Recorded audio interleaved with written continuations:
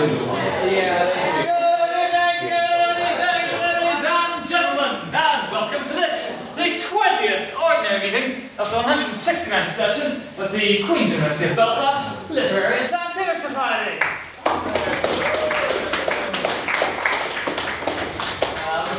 Hello to all of you who turned out this evening. I could probably thank you all by name, frankly, but nevertheless, the snow surely has caused our numbers to dwindle somewhat. But it's a nice, homely, friendly, cosy crowd this evening, so that's good. Just like the good old days. So I really am not quite sure how to do this. There's so few people here. It's quite strange, but nevertheless.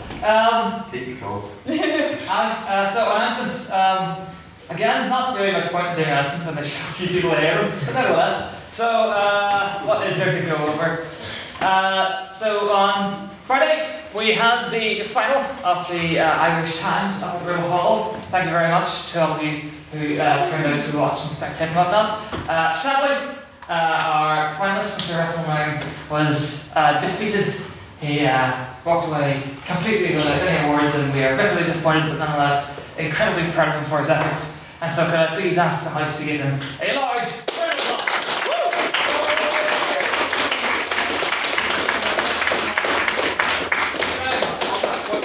You say I walked away without any awards, but that does not account for the large quantity of pens, notebooks and wine we stole from them. I will take that. Also a pop-up banner. Also a pop-up banner and a large quantity of regular A4 paper.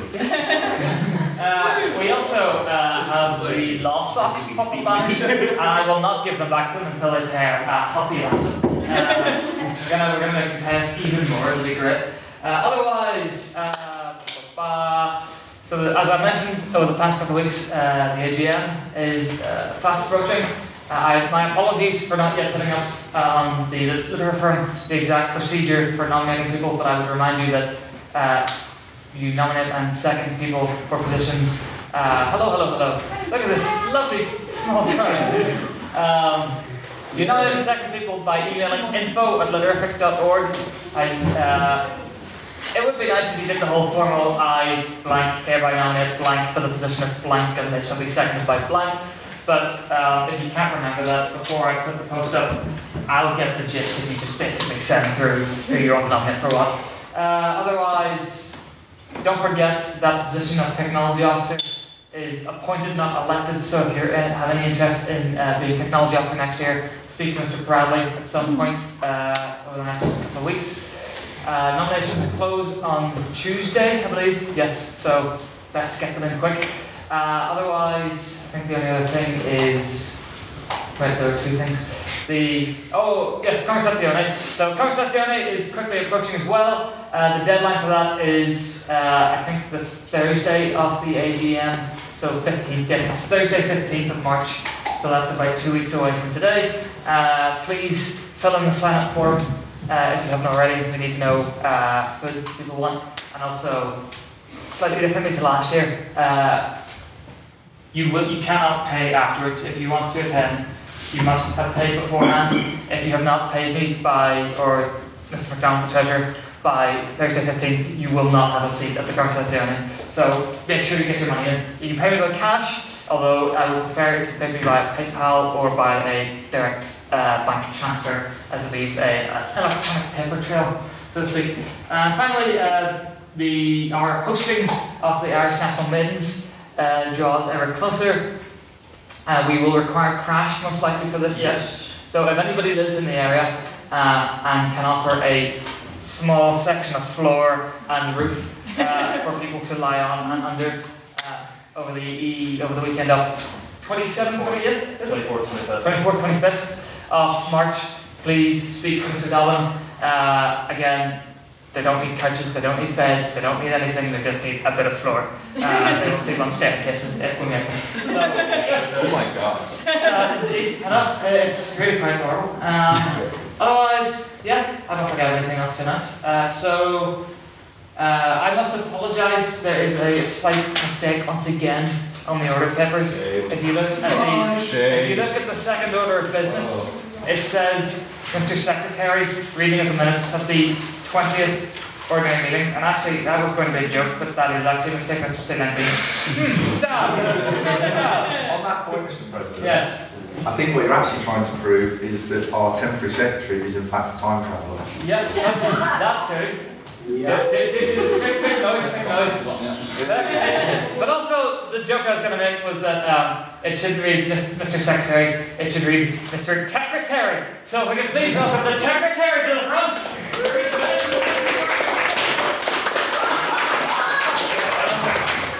I will inform the House that was wholly intentional. Do you want to hear some minutes? Yes! I want to hear some minutes! Yes! Take this in the face! Literally everyone involved in Measure Epic has told me this is an awful idea, but that's never stopped me in the past, so it's not going to stop me today.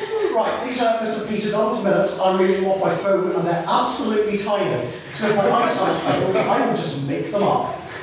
The 19th ordinary meeting of the Literary and Scientific Society took place on the 22nd of February and was attended by not nearly enough members, about 40. If only he could see us now. About tonight, and began far too late because the President's faffing. His words, not mine. Shame resigned, Howard. Our Treasurer, Mr. John MacDonald, begun the session of private members' business by asking the House if they would condemn the new Snapchat update. Training Officer Miss Lily Vetter branded this as fake news, needless to say. She was wrong. The tech officer, Mr. Matthew Bradley, said it was obviously designed by someone who'd never seen an app before, then muttered something about capitalism. Yes, I did. Mr. Collingwood thoughtfully urged the House to think about the nudes. Calling the old man of the people. After intense discussion, a vote was taken on the motion this House would repeal the Snapchat updates, and it was passed. It's certainly the big issues discussed here at the moment. Mr. Russell Nairn, for some reason, decided we should support our irritating. This seems like I'm making it up, just slightly off on this. President Mr. Calvin Black in his campaign to become VP of Postgraduates in the Students' Union. This was passed overwhelmingly, and so was a motion which supported the change of the SU motto to "We suck and we don't listen." Actually, I'm not going to take the minutes as read. Because I believe it was "We don't listen, we don't care." They don't listen, they don't care. They don't listen, they don't care. But they have three. Sorry, we don't listen, we don't care. It's just my motto. The President then tried to avoid President's questions, but the Secretary pleaded for the President to not disgrace his office and face this music, which resulted in a triumphant Kardashian-related question from Mr. Olga McSparrow. The President then took a vote of prior opinion on the motion, "This House believes Big Pharma has done more harm than good," which read 8 for, 12 against, and 18 abstentions. What a lovely prior opinion. Opening the case, the proposition was Mr. Jack Patton, who apologised that his debate wouldn't be light and fluffy. Shame, really.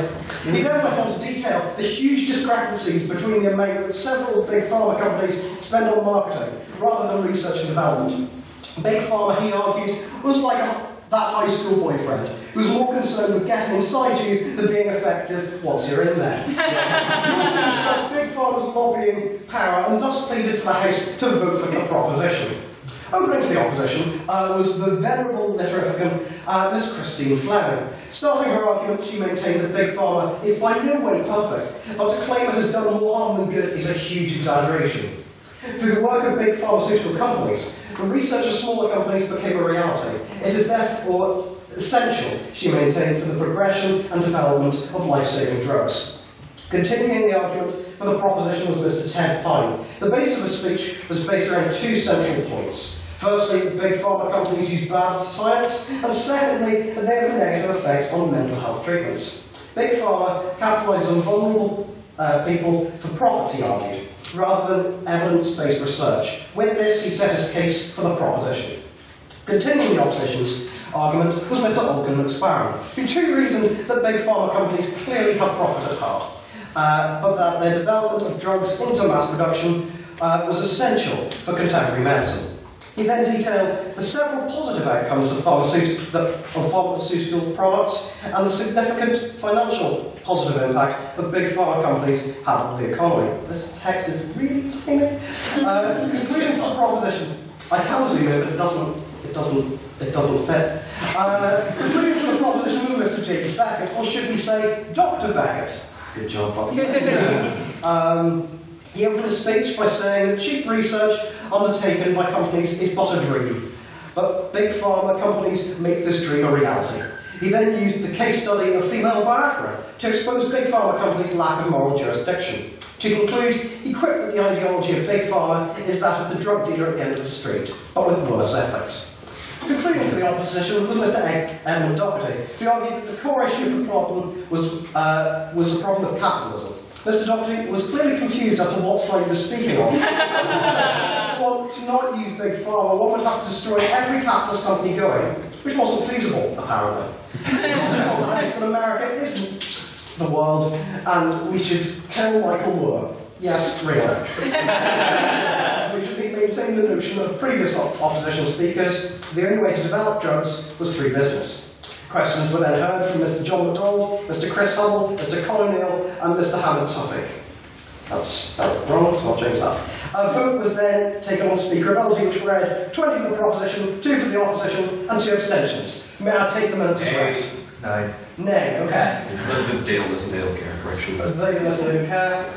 My speech was a far more worse than what that said.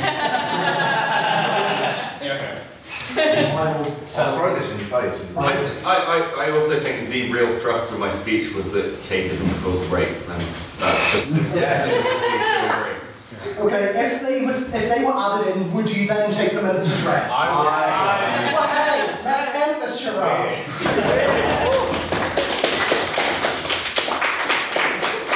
you very much, Mr. Secretary. I will now move the House to a round of private members' business. Are there any items of private members' business this day? Mr. Collins. I would like to ask the House if we could extend a motion to give birthday congratulations to Miss Chloe Ferguson. Yes, indeed.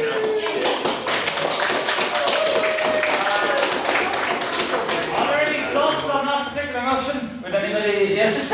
Oh no. I'd just like to say that I thought Hugh was going to, I thought he was going to say this house would give birth.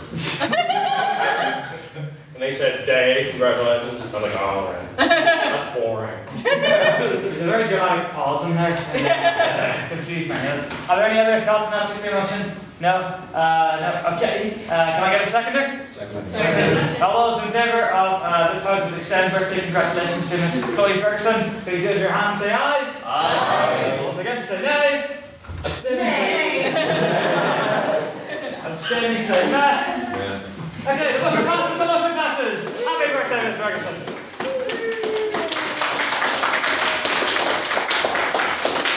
There are so few of us this evening that we've really got to make the effort for every round of applause, otherwise it's going to be really sparse and miserable. Any other items of private members' business? Captain Gilbert, HLM. Hi there. Thank you, Mr. President. I can't quite remember how you're supposed to say this, but suggest we have a 3 to 5 minute debate. Motion being this House would not wait until the summer to pull the union down. Very good. Any further thoughts on that motion, Mr. Dobbin? I think we should pull down the union as soon as possible, is all I'd say. And it's you're talking about the building itself, just to start the deconstruction. To be interpreted. If we were talking about to demolish its internal institutions and the rats that fester within, we can also tear those down as soon as need be. If the last week has shown us anything, it's that the SU cannot be trusted. Dear me, that is quite the take indeed. Mr. Kosky, yeah. I will for one think the union has stand for too long. It is time Scotland got its independence.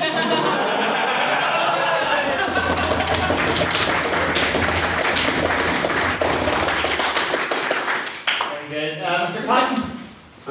To give a sort of contrary point to everybody's always excitement at destroying that Building, cat building. going to get flooded. Just to remind you, the sooner that comes down, the sooner the new QB shopping mall gets now we are faced with that travesty. Thank you, Mr. Patton. Who will I go for? I'll go Mr. Mayor. on Mr. Patton's point, admittedly, whilst a QUB shopping centre may be built in the union's place, I will personally dismantle every union that I see put before me until I find aesthetically and moralistically pleasing. Any more hives of scum, rapacious villainy, and utter incontemptible nastiness and scallywaggery cannot be tolerated by my divine wrath. This is the word of the Lord.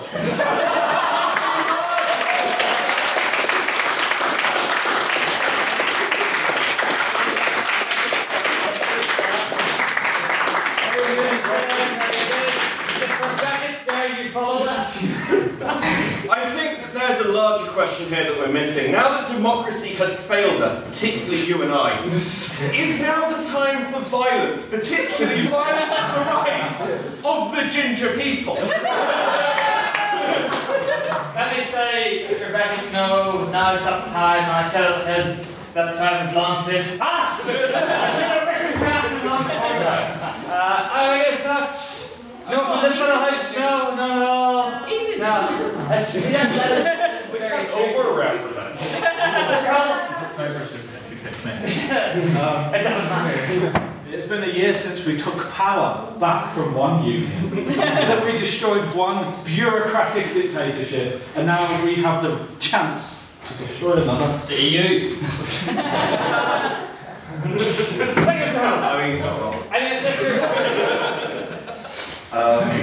The only thing I would say about if we are to dismantle the union is never forget these famous words. If you strike me down, I will become more powerful than you.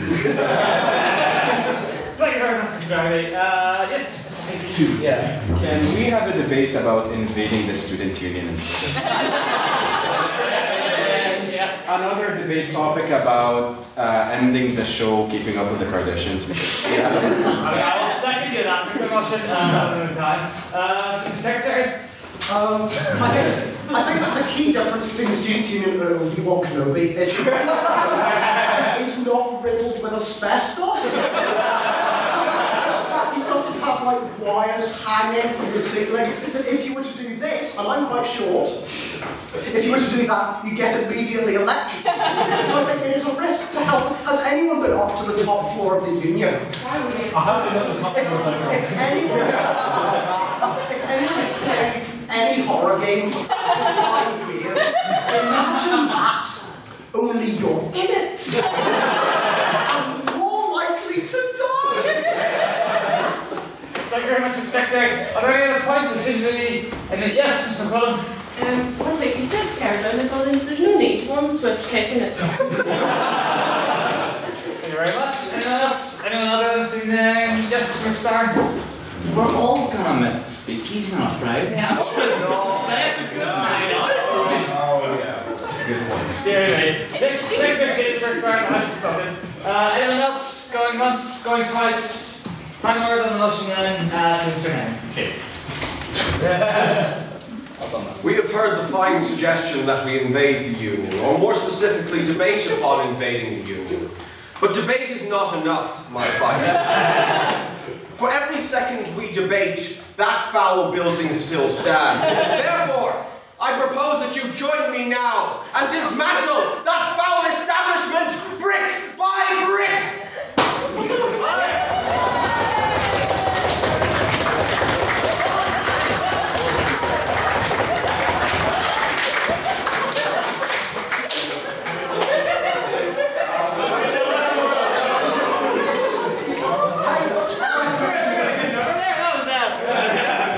Mr. McQueen was right. We are the union. Well done, like a horse and car. Well, good work, chaps. I think that was easy. Okay, that was easy. It's now smells like rebel. Excellent. Yes. Would you like an actual vote on that motion, Mr. Gallagher, or is that enough? Okay. Would you like to restate the motion? Sure. This house would pull down the union before the summer. There you go. You've heard the motion, ladies and gents. Can I get a seconder? Second. All those in favour of the motion, please raise your hand and say aye. Aye. All those against say nay. Nay. All those abstaining say nay. There you go. So, 3 nays, 2 nays, and the rest ayes, and we can figure it out later. The motion passes overwhelmingly. So there we go. We will indeed turn on you before the summer. Thank you very much, Captain. Is yours going to be the thing you said about earlier? Are there any other bits of private matters, Mr. Patton? I'm just going to ask about that the society, you got that, that the society passed a motion of support for the Grand Master of the Orange Order, Spencer Beatty, who was it last week, attended the marriage of his daughter to another woman in spite of the bigotry and there's many words I want to put in there that I can't use without getting fined of the Orange Order, just to show that his love for his daughter has won out over that travesty of an organisation.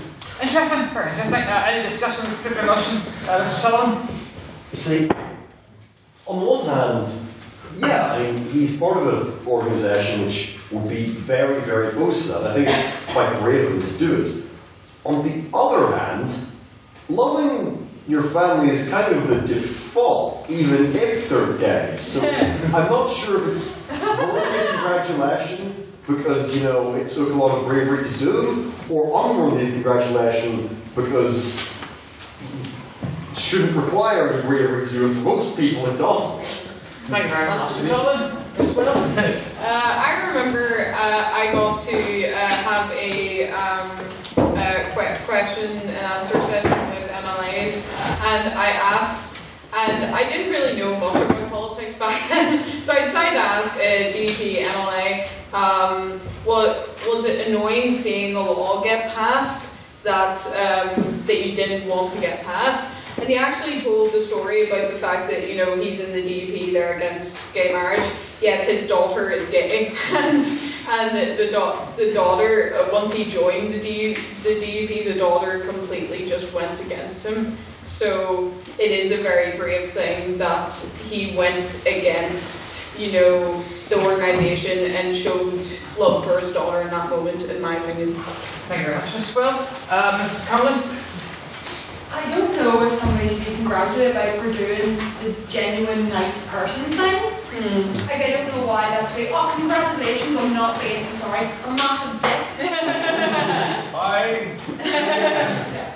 But I just don't know if that's be worthy of congratulations. I don't know why you being okay with somebody loving somebody else means you should be congratulated, or the dog should be congratulated for facing opposition in her own society, for being who she is, and going to get married anyway.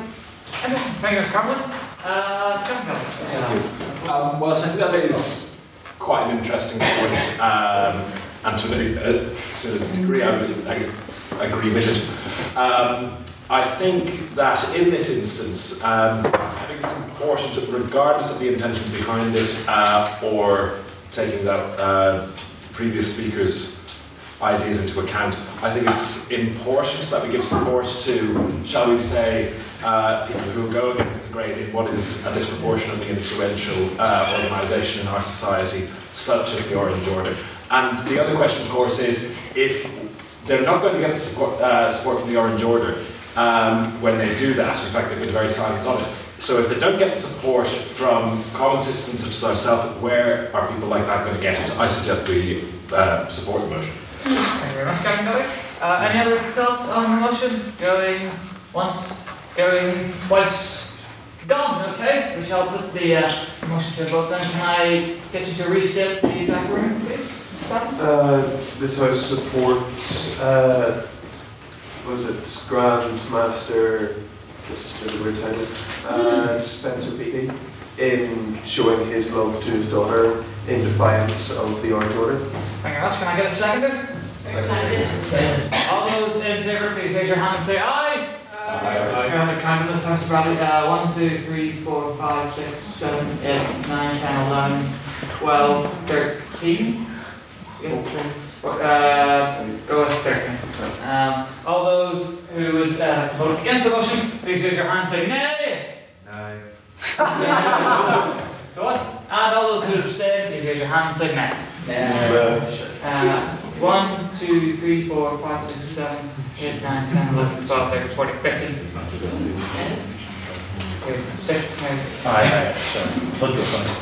I was going to subtract it from the final number. It's going to be that. Let's say 16, because I think I might have missed Mr. Comment. There we go. So, the House abstains on that particular motion, then I believe. Would you like to read the vote back? Just, So, the vote was 13 for, 1 against, and the rest were met, presumably 16. Yes, there we go. The House abstains. Interesting. I thought that was going to definitely go towards an actual. There we go. Abstention. Are there any other items of private members' business? No, I just have the one then. So, as all of you are presumably aware, the results of the SU elections were announced last night. Are you taking my piece for yourself? No, because I'm going to do something quite specific. So obviously I lost, don't care. I've lost many a time before, doesn't bother me inside. However, what I would say is that another member of the House stood and was sadly defeated, being Miss Maria McCullen, stood for VP Education, and alas lost. Also, not a member, but current visitor to the House, Miss Kat Rafferty, also stood for VP Welfare, and at one point was within 2 votes of being in first place, but alas, lost as well. I would ask the House, as is kind of semi-traditional at this point, to join me in a rousing chorus of "For She's a Jolly Good Fellow." It seems only right. Just to remind the House, because I think I might do this differently than some other people do. I would typically say that it's 3 repetitions of "For She's a Jolly Good Fellow," and so and then 3 repetitions of "And So Say All of Us." So quite often people think it's only the 1. I would go with 3. Yes, Mr. Sullivan? Surely, given we have 2 people there and yourself, it should be "For They Are Jolly Good Fellows." No, I don't need to be. But even then, I get my ego stoked enough up here, it's fine. but which one of them are we congratulating? We did the same last year If we for... say she, then it can only be one. Apostrophe S. No. C and ES apostrophe. Anyway, in any event... So in any event, we did the same thing last year for Miss Vetter and Miss Ireland, so and it was 5 then. Yes. So yes, follow my lead. Please don't leave me stranded. That would be terribly embarrassing. 1, 2, 1, 2, 3. Oh, she's a jolly good fellow. Oh, she's a jolly good fellow. Oh, she's a jolly good fellow. And so say all of us. And so say all of us. And so say all of us.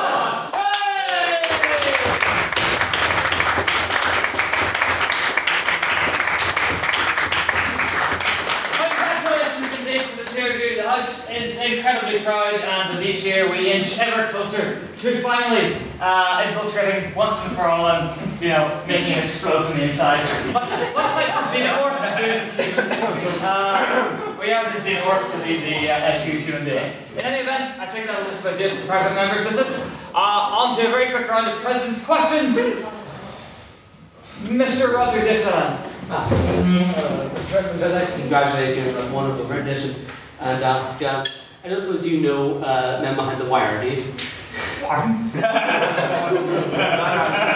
I'm honestly not sure I misheard you or if you just said some Irish. And at this point, it could go either way. Mr. Irish, It's a bit of both, yeah. Okay, what did you just ask me? Matthew? He asked if you know the lyrics to Men Behind the Wire. Men Behind the Wire? No, I did not. Okay. Would you like to clarify, or? No, fair enough, that's No, I genuinely thought you'd said something in Irish there, and I was just quite confused. Mr. Sullivan? Yeah.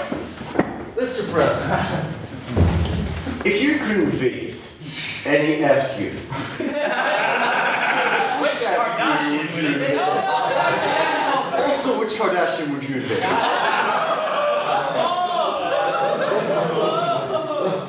Seeing as how you tacked that on to the end of your actual question, I declined to answer the Kardashian bit.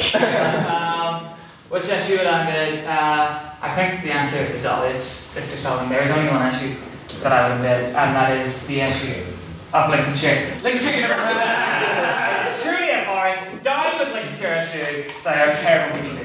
Yes, are there any other questions? Mr. Clark? On the theme of asking you if you know about songs. Yes. Have you heard? Have you heard of the song Rasputin by Boney M? And how popular a song? How well known would you say that song is? I think I might have heard of the song. If you were to give me the tune or the lyrics, I would probably.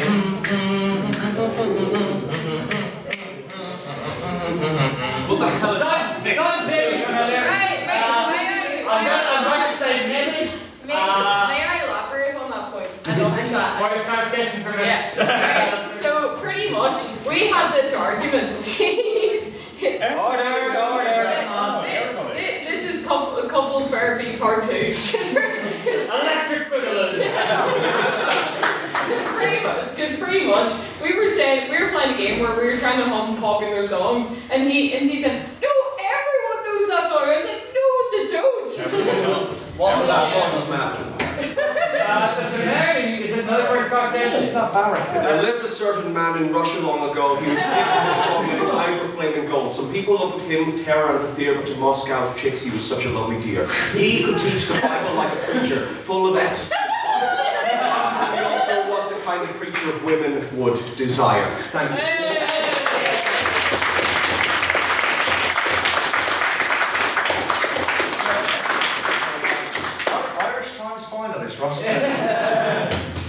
Miss Connolly. Given the recent Mr. Rogers. Given the recent discussion here about the rats that currently habitate in SU, which Kardashian would ascend to the presidency of the SU? Greatness.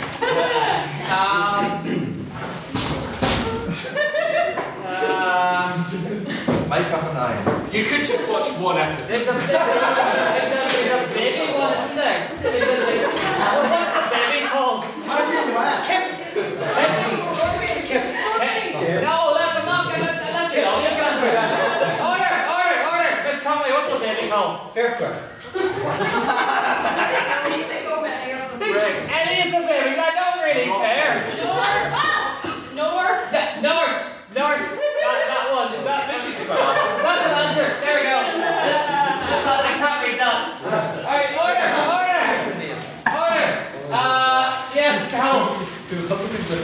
Given the topic of USSR, yes, of Stalin, Trotsky, and Lenin, which one do you think Kim Kardashian? I really thought that was going somewhere. Which one do you think Kim Kardashian would want? Be closest to line. Closest to line.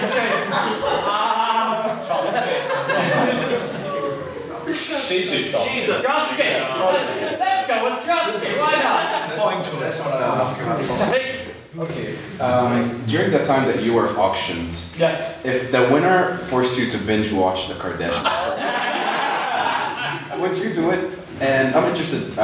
What did they do with you after? If they were to make me do it, I would be obliged to under the terms of the contract, which were signed and sealed. And also, they haven't made me do anything yet, as I have been out of visiting for the past 2 weeks, and have not yet been able to offer my many skills. So yes, I'm sure they're very much looking forward to it. Mr. Duffy. What? Mr. Duffy? I am Rupert Bradley, so I don't know that. That's true. Going back to the thing about songs. Yes. And going with the USSR song, are you familiar with the song "Back in the USSR" by the Beatles? Yes. Good. Good song. Thank you. Yes, that's all I got. Given all the snow and the winter of our discontent with everything that's happened with the SU and everything else, but noting that Providence, the amount of snow here compared to Dublin, would you agree we're still far better than Trinity? I mean, of course. Is that even a question, Mr. Mayor? I mean, I'm sure that's enshrined in the laws somewhere. Mr. Rogers, is that you something in response? Like, obviously, more snow in Dublin means that the Irish free state is still a cold house core in certain section of the population here. Thank you very much, Mr. Rogers. Mr. Pat, were you going to let Mr. Nairn defend his country? let the foreigner have his chance. Mr. Nairn and Mr. Pat. First off, I'm going to fight him in a few moments, but before I do so, as we all learned from Hurricane Ophelia, the border passed by the couch. So it is quite simply a circumstance where, as our team has proved, the second a storm reaches the border, it sort of dissipates and doesn't exist anymore. So that's why we're fine. We. He's gonna. Oh, there we go. What's at your name? To link on to the discussion we had last week about the new changes to Snapchat of all wonderful things, there was a 6% dive in their worth in the stock markets this weekend. Oh no. That was caused by the Kylie Jenner tweet. Yeah. No, it's not. I actually heard about this story, believe it or not. Pardon? Yes. And knew that's where you were going. So, Shamer, thank you. Mike. No, I wouldn't say so. Personally. That's all the answer I'm going to think about that question. Yes, I think I'll do it with President's questions, unless anyone would like to ask a proper one. Are you going to ask a proper one? Yes, you did last week, so I don't really know much successfully, but Right, okay. What do you think about this KFC chicken shortage thing? That's another one. Switching distributors and whatnot has led to a shortage of chicken across hundreds of outlets, hasn't it? Which has caused them to shut down. Are they still closed? Mr. Dalton, I would expect you to know. We're not I got the chicken back. I got the chicken back. Just interesting to me that in this age in which we live, something so seemingly as simple as switching up distributors would cause such a problem. There we are. Mr. Conway, I'll let you close this out. I'm surprised that a shortage of chicken supply actually affected KFC's revenue, given that it isn't really the main ingredient of any of their products. Hey! Very good. Very good. So this, I think, sure, Mr. Rogers. You speak nothing wrong. Calisan Ditch. Sinn Féin, August Erlingus. Chucky Arda.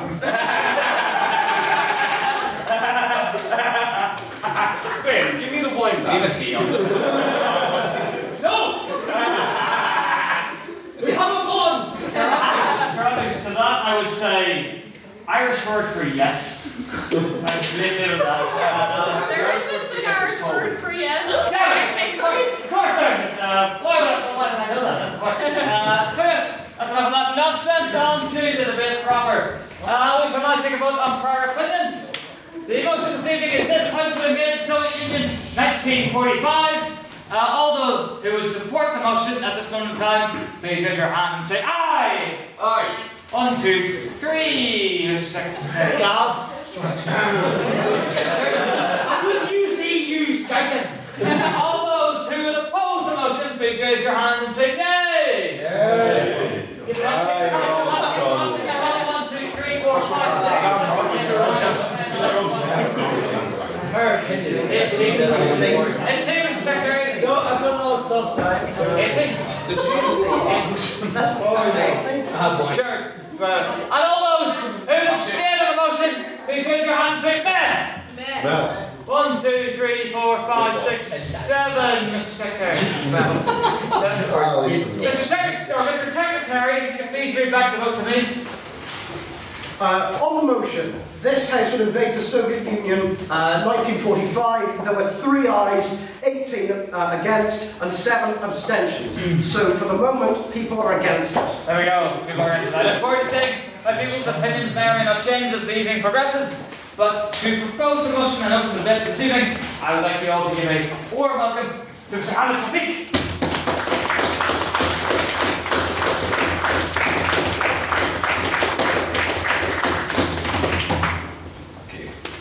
Good evening, ladies and gentlemen, Mr. President, Mr. Secretary. Tonight, we're going to talk as the proposition about a few points. Why should we invade the USSR? First of all, we get that when Napoleon Bonaparte invaded Russia, it was his downfall. And we get that when Hitler marched 4 million soldiers to Russia, it was the end of Nazi Germany. But in our case, as the Allies, or as the United States of America, We were more technologically advanced. We had nuclear weapons before they did, and we had a stronger army and stronger weapons. And I'm gonna talk about the atrocities that the USS are committed that will validate that what we should destroy the USSR in the beginning. During World War II, when Russia invaded Latvia, Estonia, and Lithuania, first of all, they forced people into the Russian citizenship. And secondly, they mass murdered, they removed people from their homes, and they took them forced them into concentration camps and to move back into Siberia. On that point. I'm sorry. Okay. The second thing that Russia did once they defeated the Germans is that they committed mass rapes. They raped women and girls even to the age of 8, and they even went as far as they raped women from Poland that were freed from the concentration camps. Furthermore, during the siege of Budapest, on the 13th of February 1945, there were 38,000 civilians killed, 13,000 died due to military actions by the USSR Army, 25,000 died from starvation, disease, and other causes due to neglect. And I would like to also add that when Russia wanted to start a war with Japan, they invaded the Manchurian territory, and they allowed their soldiers to pillage, rape, and kill people as they see fit, even though they were hiding behind the action of defense. I would like to further add that when Russia invaded any country around the world during World War II, they would steal money from their banks. They would shoot people whenever they see fit, and the Russian government would act as if nothing happened, and they pretended to protect the people. On that point, like every country during World War II did acts like this. I mean, Germany when it attacked Russia, pillaged, raped, got a lot of booty, killed people. It's just sort of the nature of warfare, and as much as I think it's disgusting and appalling that it happened, they're not doing anything that any other country didn't do. Well, it's true, but there are some ethics in war, and a lot of European countries signed the Den Haag Convention, which is not to there are some ethics that should be followed in war, whereas Russia refused, and then they killed a lot of people. So, as we know, the communist regime is not the best regime, and since the head of this regime is Joseph Stalin, who even tormented his son to the point that he wanted to commit suicide and he failed. And his remark was, "You're too pathetic to the point that you can't even shoot yourself at point blank." And what's even worse is that when he was negotiating to save the life of his son, he said his son is worthless, so let's go, so take him and kill him. These are the few reasons we believe that Soviet Russia should have been stopped stopped from expanding. Any questions? Go ahead. You mentioned concentration camps that the Soviets used, and lots of war crimes the Soviets do, but the British and the Americans did war crimes themselves. For example, the British created the concentration camps. The British occupied numerous countries. The Americans killed quite a lot of civilians with the nuclear attacks, which in this time haven't happened yet, but will happen. How do you respond to that there? Well, I would say, the Russians, sure, like war you're gonna have casualties one way or another. But Russians, they killed intentionally. They did it out of fun. Like some in the Allies, for example, they were prosecuted. The soldiers were prosecuted when they were forced. When they were caught doing an illegal act, whereas the Russians, they didn't do anything about it. Any other questions? Go ahead. So, I mean, yes, Russia at this period was terrible, and I think most people can agree with that, but how would invading and going to war help, firstly, the rest of Europe, which would further throw into turmoil, and secondly, Russia itself? Because, yes, you got terrible soldiers, but not all Russians comes to mind, because not everyone was a raping, murdering psychopath. Lots of these people were victims of an incredibly corrupt regime. Can you clarify more? The question like what? Well, I mean, if you're going to war and your argument is ethical, that this is actually going to be the correct action, all you're doing is you're going to end up massacring innocent people, which is exactly what the Germans and Napoleon did. And all you're going to do is throw Europe into a much larger warfare if you're going through the English and American channels, because you have to go through a now destroyed Germany post-war, a destroyed France, a destabilised economy, and all you're actually going to be doing is causing a much larger mass slaughter. My time zone? You're on. Okay, yes, it's true. War, you're going to have casualties one way or another. But if an army is intentionally killing people just for fun, like we know that war civilians are going to die one way or another. But if a country is just killing people just for the fun of it, then this country should be stopped. And we're not saying we're going to invade Russia and stay there. We're going to invade Russia, we're going to destroy the communist regime and going to replace it with another, democratic country which listens to the people. Thank you so much.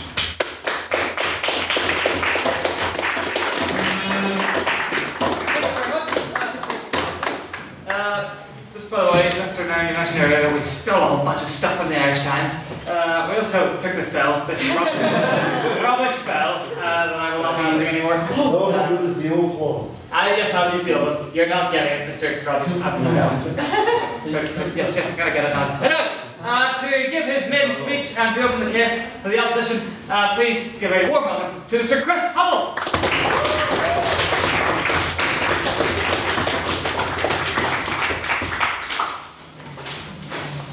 I don't have my glasses, I might not be able to read what I've written, and I don't look as intelligent as I'd like to. It's a good place to start. So I'd like to open for the opposition. We believe it would be foolish to invade the Soviet Union in 1945. I would start off with a few rebuttals to yourself. So the first assertion was the USA has a bigger army, a better army, and it had nuclear weapons. It had 2 nuclear weapons, which would take it about a tenth of Moscow. It would not be enough to make any sort of impactful damage on the USSR. You said about civilian casualties in Budapest, but 65% of the entire war casualties were civilian. You can't blame all of them on the USSR. You said they steal resources, gold, land, and they rape, which is all very bad, but it sounds a bit like the policy of the British Empire, which was still clinging on to some form of strength. Shame. And secondly, and finally, you said you could destroy the regime, the communist regime, and introduce democracy, because that has been a successful policy in recent years. So I'd like to start with an overview. I would like to start with an overview of the global situation.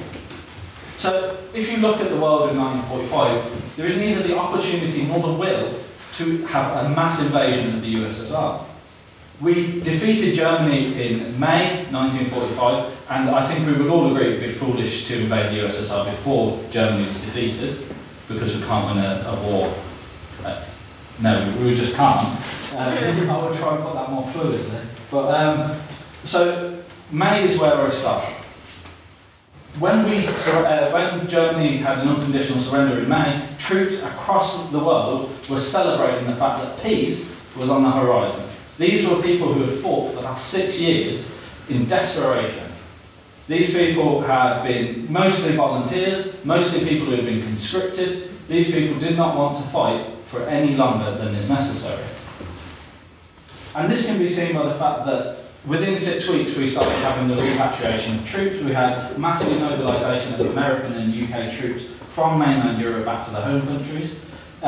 Britain started this very quickly. You had pressure from industry, calling for workers from key sectors to be repatriated so that the economy could start functioning again.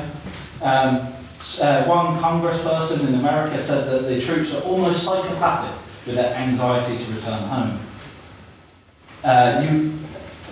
One sec. Okay, and this can be seen by in January 1946, bit out of our conflict if you let me digress. We had strikes both in the UK Army and in the US Army based on the fact that demobilisation was too slow. People wanted to go home. People were fed up of fighting a war in a foreign land away from their family. So we've got to May, where Germany surrenders, but we still have an ongoing battle in the Pacific, which for the Americans, who were the strongest army, this is the most important battle. This is the reason they joined the war, because this was a threat to their interests. For Britain, this was a threat to our interests. It was a threat to India, who Japan was pushing onto the border. It was also a threat to Burma and some of our other colonies in the southeast. So we needed to deal with Japan before we could invade the USSR. On that point, yes. At this point, Japan's navy has been almost entirely destroyed. Frankly, Japan is in no state to mount any sort of offensive against the US. Surely better to let the Japanese and the Russians soften each other up before we come in for the final blow.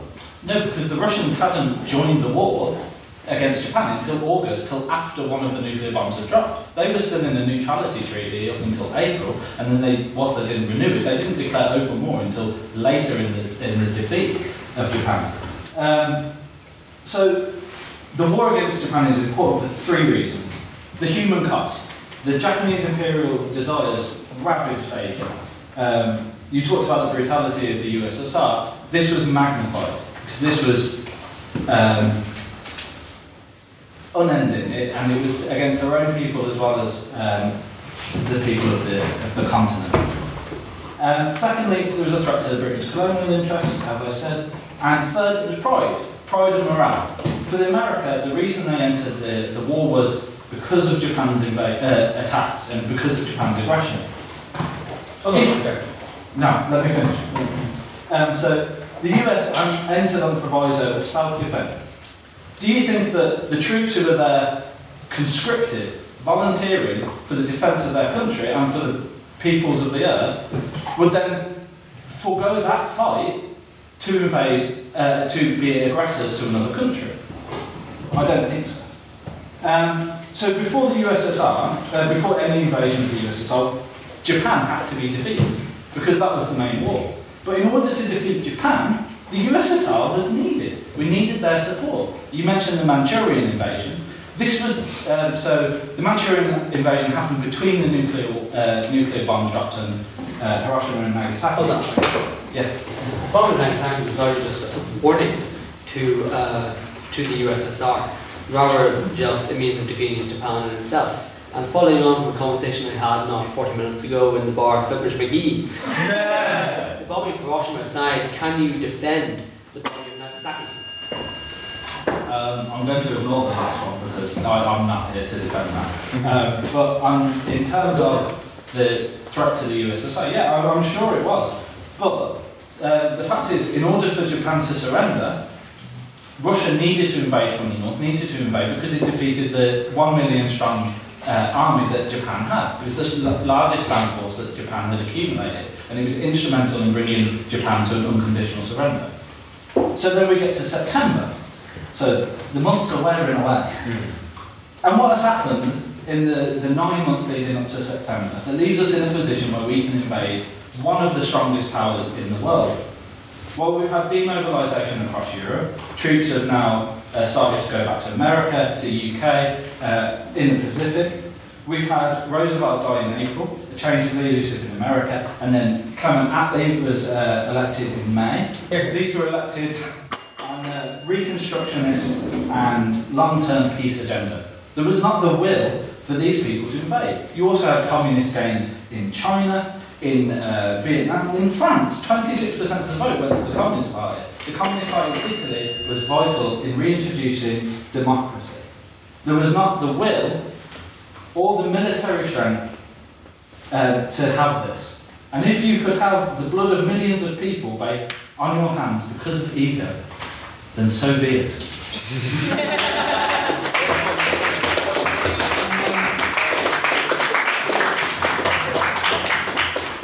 Ordinarily, I would ask the House for a second round of applause for verbatim speech, however that pun was so bad. I'm very tempted not to, but I will. No, I didn't officially propose it, so you can't say it. Can I please get another round of applause for a wonderful native speech?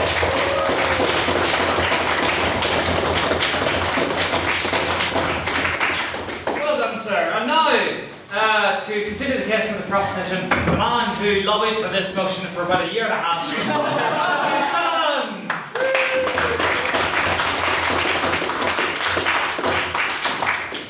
I seem to recall the previous secretary saying he would only ever support this motion if I could get it in less than 7 words, despite the original wording of it being less than 7 words.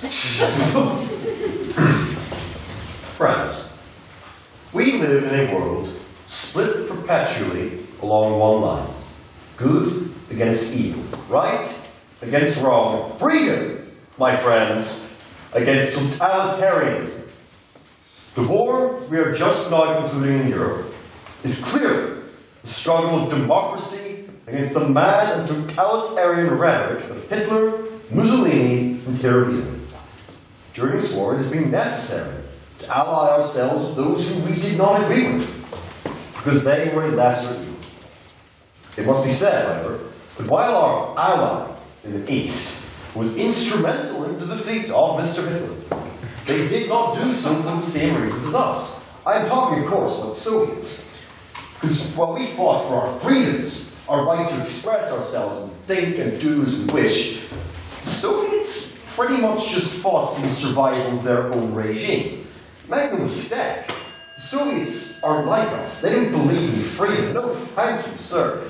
They didn't believe in democracy. They're, quite frankly, nearly as bad, or even worse. On that point? No, thank you. For even as the Nazis conquered the weak and spread their ideology of hatred across Europe, so too can we expect the Soviets to force their ideology of authoritarianism and envy upon Europe if we do not stop them. On that point. Who will come to Poland's aid when Stalin comes knocking? Who will come to Finland's? To Estonia's? This is our answer. That our allegiance is to freedom and democracy. We have a sacred duty to uphold, to defend the weak from the ravages of the strong, and to raise up the shining light of democracy against the encroaching crimson tide of darkness and fear. Point. No. Now, while I think it's therefore well established that we have an obligation to help Europe. After all, when we sort of faffed about before Poland, we left Poland to die. We won't do that again. A lot of you might ask still, why not? After all, Europe has been beaten and bruised by this war, and its people are loath to suffer another. To this I say, because we must act now. We hold, in this instant, a position of strength, logistically, technologically, and strategically. Strength which the Soviets will soon match if we do not nip them in the bud as soon as possible. In the area of logistics, the Soviets rely on our aid to fuel their war machine. Transports of supplies and materiel from the White Sea have been incredibly important to their war efforts. Frankly, most of their supply trains are American trucks, which we supply to them. Sure, go ahead.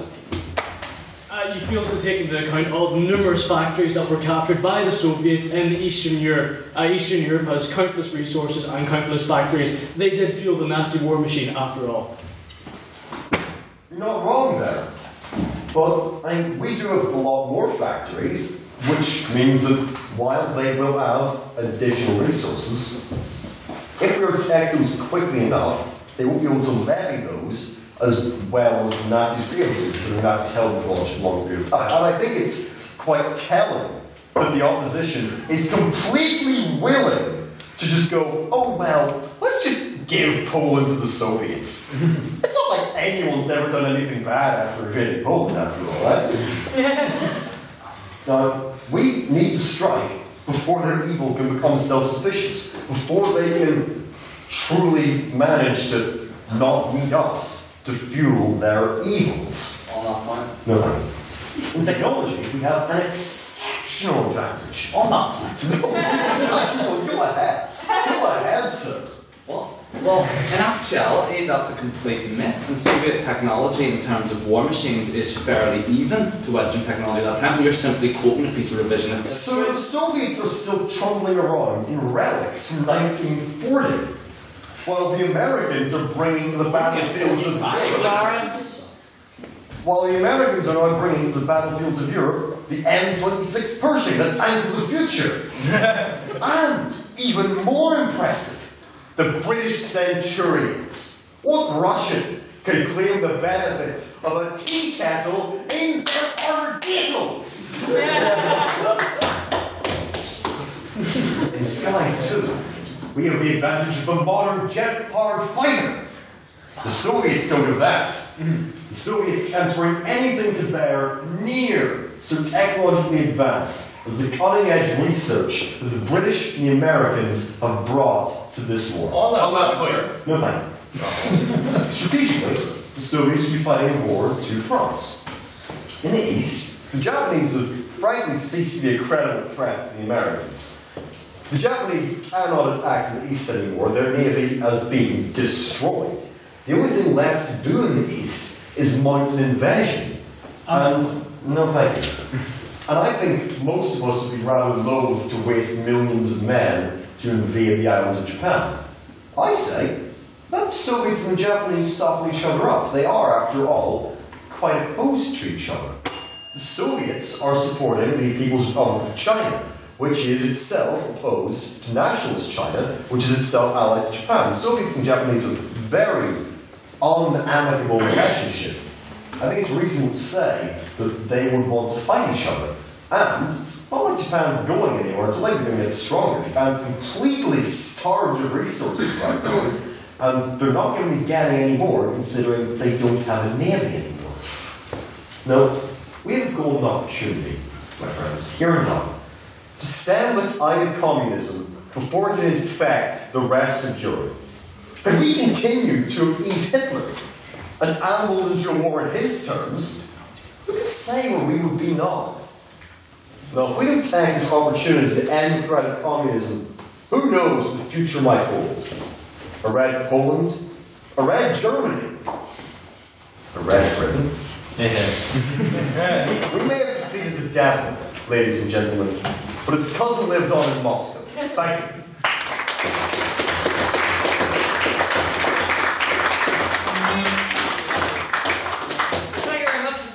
For that speech that you're clearly waiting for much too long to get. I would now like to welcome yet another maiden speaker for the opposition, Mr. Colin McCloskey, to continue the case.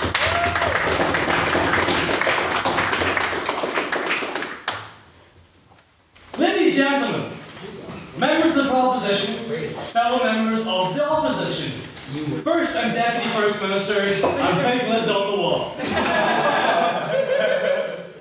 I would like to open by addressing some of the points that Mr. Sullivan, can I call you Sully, made? No. So, Sully, made the point that the Allies fought on to defend liberty, freedom, and everything apple pie in America. But you forget to mention that they fought to defend their own personal interests. Like, they fought for the extension, the existence of the British Empire, which in itself was totalitarian. Did the British ask the Indians? Did the British ask the Aboriginals? Did the British ask the Irish? No, they just took. So, it's hardly very morally grey. Moving on from that there, the proposition has put it to us that the pros for invading the Soviet Union outweigh the cons. Yeah. This is an opinion that I respectfully, but nonetheless, wholeheartedly disagree with. My reasoning for this is quite simple. Numbers. Yes, cold logic is a daunting thing, but then numbers don't lie. For example, Operation Unthinkable is the plan that the Chief of the Army, Sir Alan Brooke himself of Britain, called fanciful. The Allies were outnumbered 2.5 to 1 by every Soviet man with a gun. That's a big number difference. On that point, Sure, why not? I think you'll find that most of the Soviet army at this point is teenagers because all of the men are dead. They lost 10% of their population, they have no manpower left. If we start killing their troops, they're not going to be replacing them fast. Anybody who can hold a gun can fire it. Doesn't matter. That's the simple fact. Bullets fire from guns and fingers pull triggers. Jesus. On that point. No, sorry. So,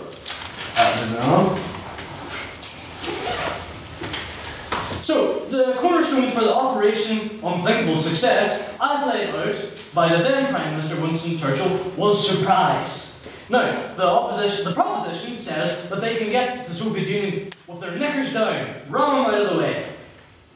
Yes, you could. And I'm afraid to say I have no counter-argument. You know, I've got nothing for you. Oh, there's one thing.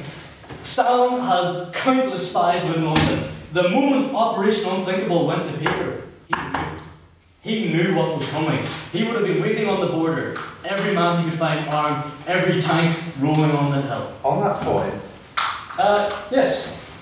If Stalin has a lot of spies in London, wouldn't that be another good reason to invade because he is listening into our government's secrets? Counterpoint, the Britain also has spies in Moscow. But we'll go away from that feasibility of just how this invasion is going to go. And let's say we give the proposition the benefit of the doubt. Let's say that the surprise works in the Red Army. Veterans of Stalingrad and conquerors of Berlin were caught on the ropes. We still have to conquer Russia, and to do it before winter, you'll have at most 6 months. It's quite the feat. The Wehrmacht couldn't do it. How could, frankly, remnants of the Allies do it? On that point, sir. Not now. And what if you take Moscow? That's not the end. I didn't win it for Napoleon, and I won't win it now. Let's talk about feeding this army. There's both a famine and a refugee crisis going on in Europe right now. These men have mouths. They have to eat. An army marches on its stomach, let's not forget. On that point. Not right now. So I say, let's not let the tanks roar across Europe once more. Let the dead rest. Over 72 million people died in the Second World War. Are you really willing to restart the cycle of death? On that point. Not now, the next one. I will not presume to put into words the true horror of war and the carnage that goes with it. Such a human tragedy is beyond my personal description. However, the one that I found that came closest to this was Laurence Olivier's account in the fantastic series The World of War.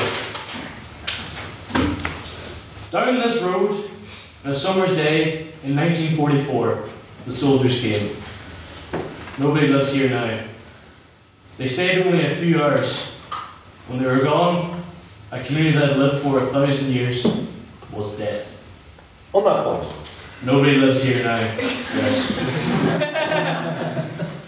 Do you believe that we should have intervened in Europe, or do you think we should have let the Nazis have free rein? I'll cover that point at the end. This is Ordu-sur-Glane in France.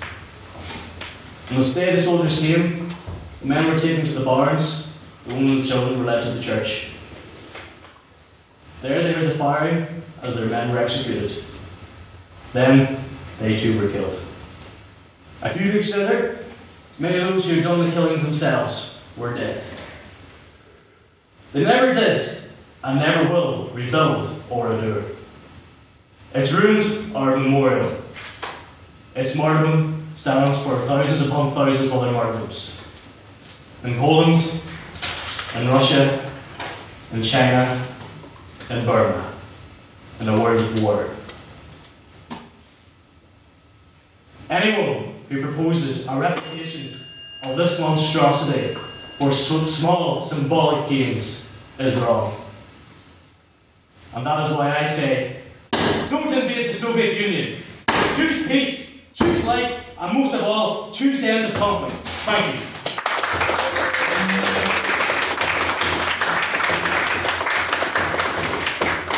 Thank you, Mr. Rikoski. I was utterly terrified for a moment there. We were about to get another rendition of the Trent's coming speech. I don't think there's anything wrong with that.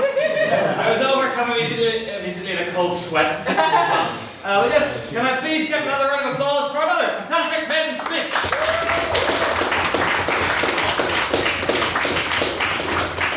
And now to continue the case of the proposition in what is most definitely not his maiden speech, well, please welcome Mr. Finbar Rogers, HLM!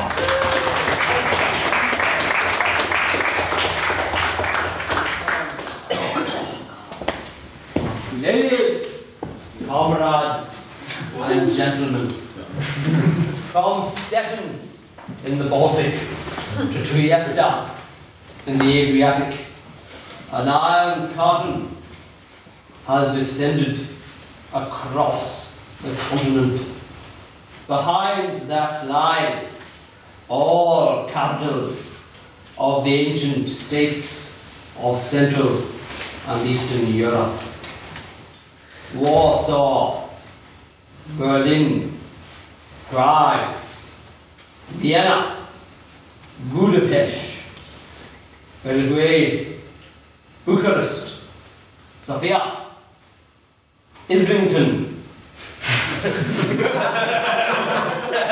Cloy, and Bangor. Sit down. Despite pacts of convenience born out of necessity. On that point, it cannot, shut up. It cannot be said that Russia is our friend. On that point. Russia, no, is historically our enemy. Semicolon. And now they have succumbed to the Red Menace. On that point. Which makes the latter doubly so. I told you once. 5 years ago, our reasons for once again moving the drinks trolley 6 inches closer to Berlin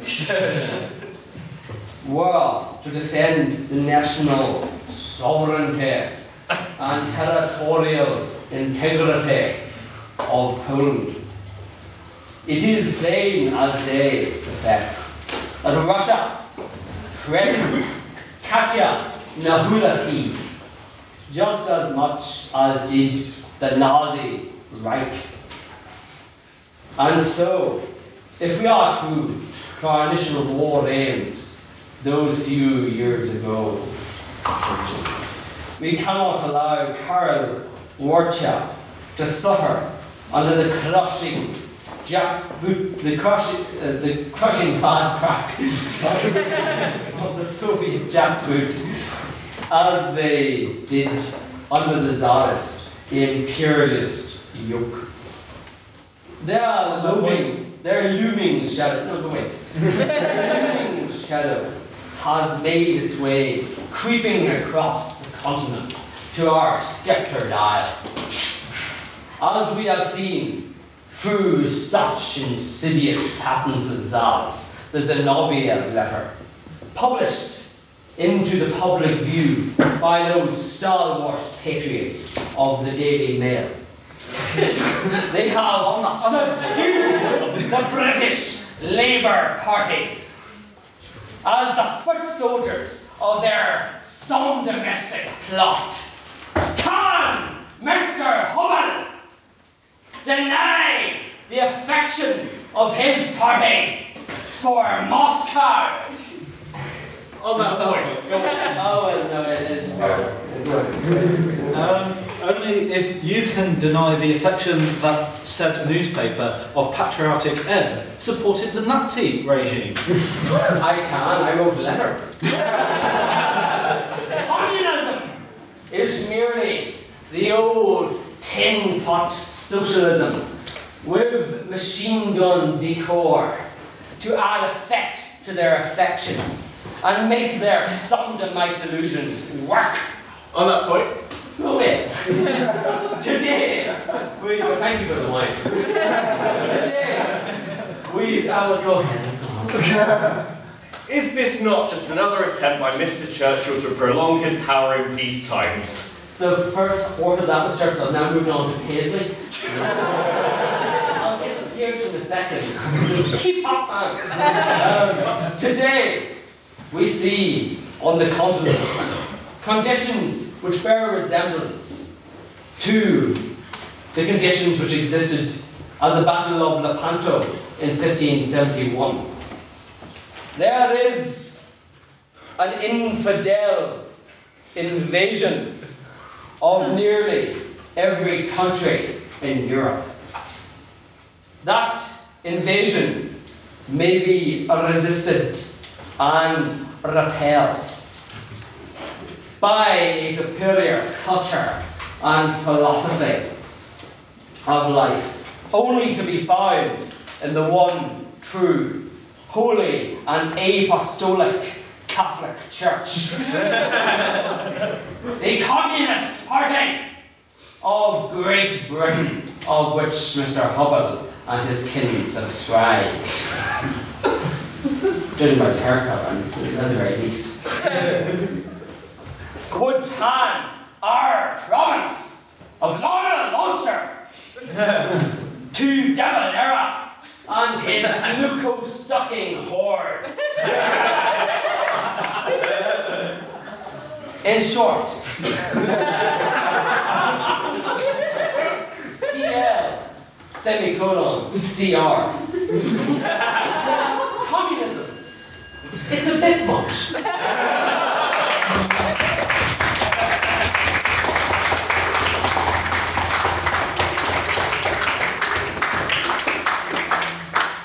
Dear me, I dare not even attempt to comment on what just transpired. The wonderful speech today, Mr. Rogers, incredibly enjoyable.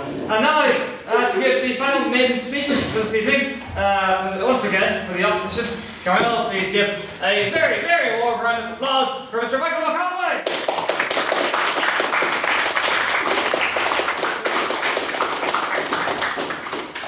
Good evening, ladies and gentlemen. As you can see from my preparations, I'm completely prepared. Firstly, I must apologise for my dress sense. Someone pointed out earlier that all I need is an air of mystery, a trilby hat, and a complicated love life, and I could be heading my own murder squad on ITV3's crime drama.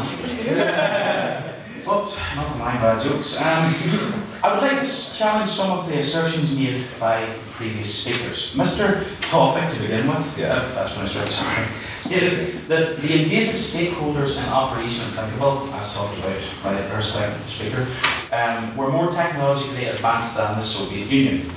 Indeed, his view on the use of atomic weapons in an invasion of the Soviet Union in 1945 were shared by Mr. Winston Churchill, who stated that the Soviets no longer have the West by the throat. If Stalin insists on doing this or that, or fails on his Yalta commitments to Poland, we can just blot out Moscow, Krakow, or Kiev. I would like to challenge this position. I believe that America's post-war atomic capabilities were inadequate to the task of implementing a preemptive strike in 1945, or indeed during the later half of the 1940s. On that point. Apologies, can I explain? And then, sorry. America's embryonic plan for attack on USSR, Operation Pincher, in very early 1946, so that it becomes relevant for this debate, stipulated that an atomic arsenal of 50 atomic bombs would be required to successfully immobilise the Soviet Union. But by the end of 1945, the United States had only managed to stockpile 2. By July 1946, an underwhelming 9, a rather embarrassing total, as 27 B-29 bombers were modified to deliver atomic weapons, only to realise that they had enough to go round. On that point. I can't finish this, and by July 1947, this had really risen to 13, yes. If we have the air superiority to drop nuclear bombs on Moscow or Krakow or Kiev, which we will because we have much superior air power, then quite frankly, we don't need nuclear bombs. We'll just carpet bomb them to dust. Although the United States possessed the firepower to devastate populated industrial targets in the USSR, the USSR could occupy strongholds in Eastern Europe indefinitely until the Allies invested in staging a costly land invasion in which the Red Army would have the upper hand. I believe, I hope that answers it, sorry.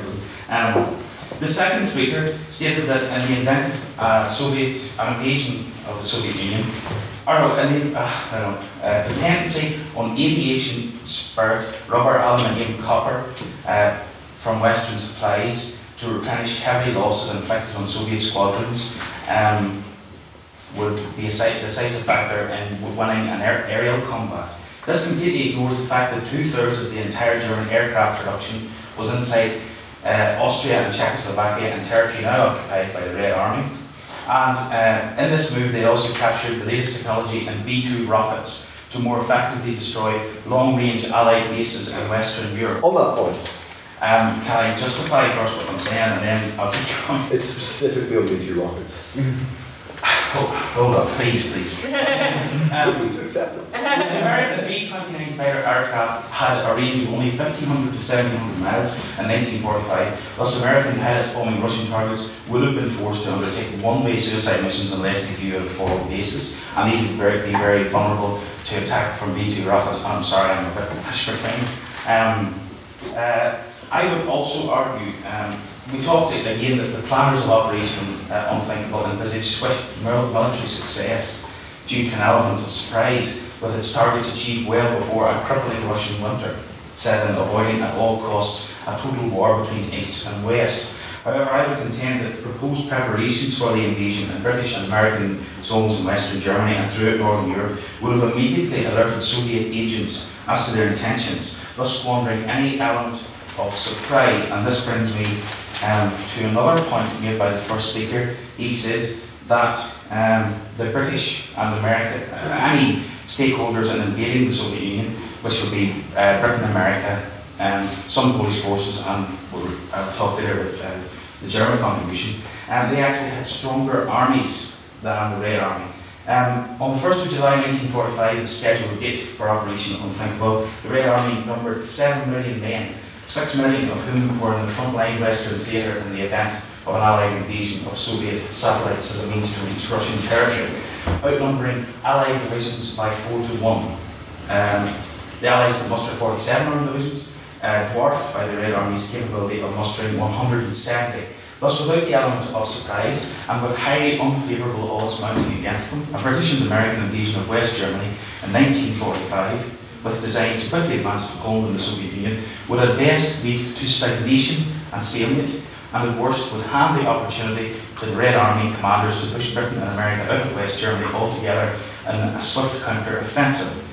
Now, General Sir Alan Brooke, in rejecting Operation Unthinkable plans as hazardous and completely unfeasible, emphasised that suggestions to mobilise 700,000 Wehrmacht troops in an invasion of Russia was extremely foolish, because there were. I actually had, I'll take them now, but I had a shortened copy of the Operation Unthinkable plans, which were published to the Public Records Service in 1998, and there were no plans to retrain these troops who had been enemies of the various stakeholders until, like May 1945, and they would also mobilise public opinion in Britain against them. I've run out of time, but I do want to conclude.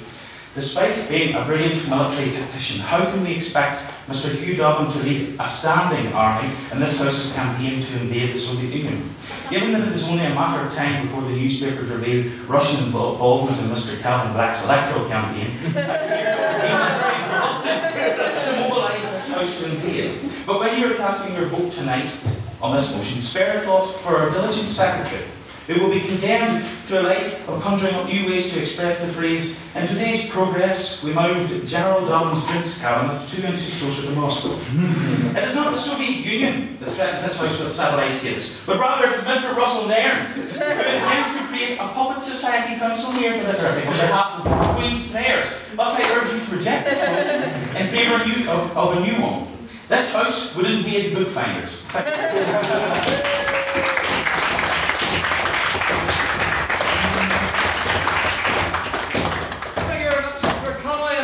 Please get another round of applause for his maiden speech.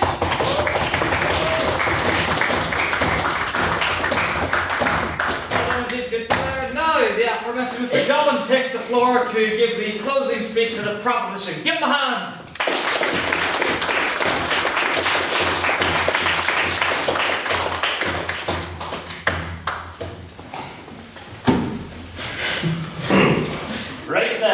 So, as we can see today, in summary, what this debate is hinged upon is two central points on each side. As we heard from our first speaker, one of the points that needs to be addressed is about the Soviet Union, whether or not it's something that needs to be invaded and how this weighs up against the other points. We need to decide that based upon the Soviet Union's infrastructure, its ideas, its policies, its relationship with the rest of the world, what we need to do is weigh up whether or not it's beneficial for us to invade, based on what they plan on doing in the world, and if we think that invading, and what we can stop them doing by invading, produces a better end result. And then we move on to the second main point that I'll be addressing, which is when the central tangent of what this debate has been about, and that is about an invasion itself. What a war requires, what a war costs, be that logistically, philosophically, or practically, as was brought up by Matthew Sullivan in his speech. And then there was what was brought up in the third speaker's speech for our side. Moving on. Firstly, to address the first of these two central issues, that of totalitarianism versus democracy, which was the point of the first speech here tonight, and whether or not this weighs up against the ideas of the opposition that the Soviet Union weren't worth invading, that they weren't a large enough danger to the outside world, that it's not something we should consider. Before we move on to the practical benefits of an invasion itself, we need to look at the Soviet Union and say if we don't like the way it is, and if it's something worth invading.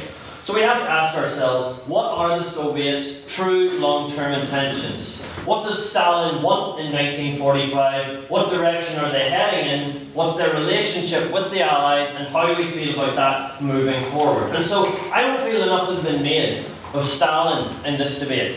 That he hasn't been addressed enough in any of the speeches as a figure, as a politician, or as a warmonger and a paranoid psychopath. We need to say that moving forward, this isn't a man who could be trusted.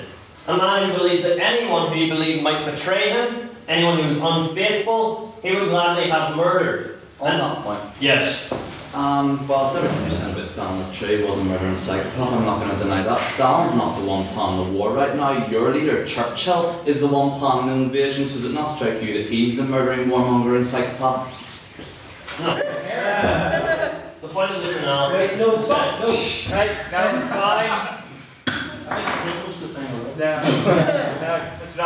Point of this analysis is to say whether or not we believe that the Soviet Union is a large enough danger, and then my second point will be to analyse the benefits, costs, and analysis of the war itself.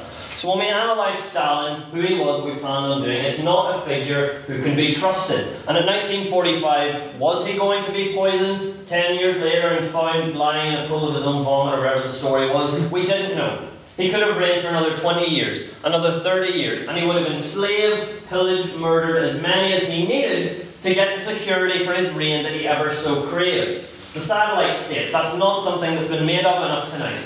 They were there, yes. So you talk about enslaved, killing, starving. India, under Churchill, wasn't a very nice place. We don't know if it's going to get its independence. The British might go back on their promise like they've done so many times before. I don't believe we're here debating the dissolution of the British Empire. We had a very nice one on it last semester, but that's not what we're here to say. Was the British Empire ethical? Was the British government ethical? Were their actions in foreign countries ethical or justified? Probably not. But we're here to discuss what we believe the USSR was doing, not what we believe the British Empire could do with its foreign policy within its own states. And when we look at what the Soviet Union did, we need to condemn their actions, not do what the opposition have done and sidestep how they decided to enslave half of Europe. And when we look at it, then there's this clear ideological difference that we were talking about, that of totalitarianism versus the democracy. Once you're advocating freedom, you're advocating change, as the British Empire was doing, as the moves were towards in the latter half of the 20th century, the moves that the Soviet Empire was not making. And that's what it was. It was the creation of an empire, the empire that was prescribed in the Communist Manifesto that they were to spread throughout Europe and throughout the rest of the globe. However much blood needed to be spilled, however many rights needed to be curtailed, whatever it took to ensure that the planet bled red. And I believe that justifies that analysis of it. That we look at the Soviet Union, what it was, where it was headed, what it did after the war, and where it was going to go and whether or not we should invade. I think that makes a compelling case. It was a dictatorship, it was totalitarian, they were murderers, they were pillagers, they were willing to sacrifice anything they needed in order to pit themselves against the West. This leads into the second point we need to analyse tonight. This is the war itself. The logistics, the practicality, the philosophy, and I will say this, is that to a certain extent I believe what the opposition have tried to do is to make this too much of a specific numbers game. Obviously we need to have an analysis of armaments, of troops, of nations, but the degree to which they've done isn't conducive. We're going to say exactly what point in 1945 we're going to stage an invasion, exactly what missiles, what tanks we had, where they were going to send them, because we're not the military analysts. But when we look at things at a broader context, this is where we come into Matthew Sullivan's speech, in that I believe that our side is in a far better job tonight of proving the West's might, Britain's might, the Allies' might against the Soviet Union. And that in that situation they have the possibility of victory. And we need to ask what the end result of this war is. What stability does this bring? And I can tell you this. It's about where motivation for a war comes from and what the alternative was to invading the Soviet Union. If these satellite states remain, if instead of the collapse brought on by a war, the Soviet Union does fester for the other half of a century until it leads to its total collapse, to a Russia that is to this day still mistrustful of the wider world. A war can be motivated by many things. It can be motivated by fear, what a nation will do to you, by anger towards what one has done to you, to jealousy for their resources. But what did happen between the West and Russia was a war of hatred, because it was a war where a bullet was never fired. The message was sent in the Cold War, where the West told Russia, we hate you, we don't want you to exist, we'll never trust you, your way of life, how you supply things, your resources, economy, media, we don't want it there.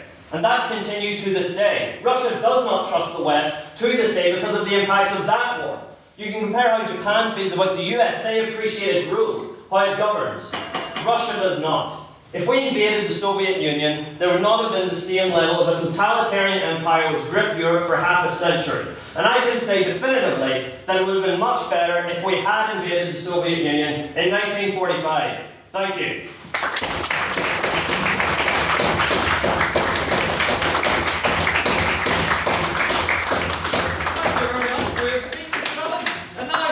Guest of the opposition and indeed to the best. Please give a warm welcome to Mr. Oakham McLaren.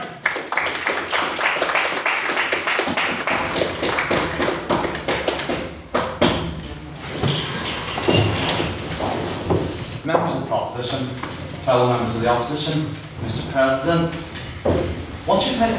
Secretary. Mr. Secretary, members of the House, I want to refute a couple of points we've heard today. Mr. Sheetalden was talking to Japan, saying that Japan now respects the US, so are we supposed to expect countries now to submit to the US as well?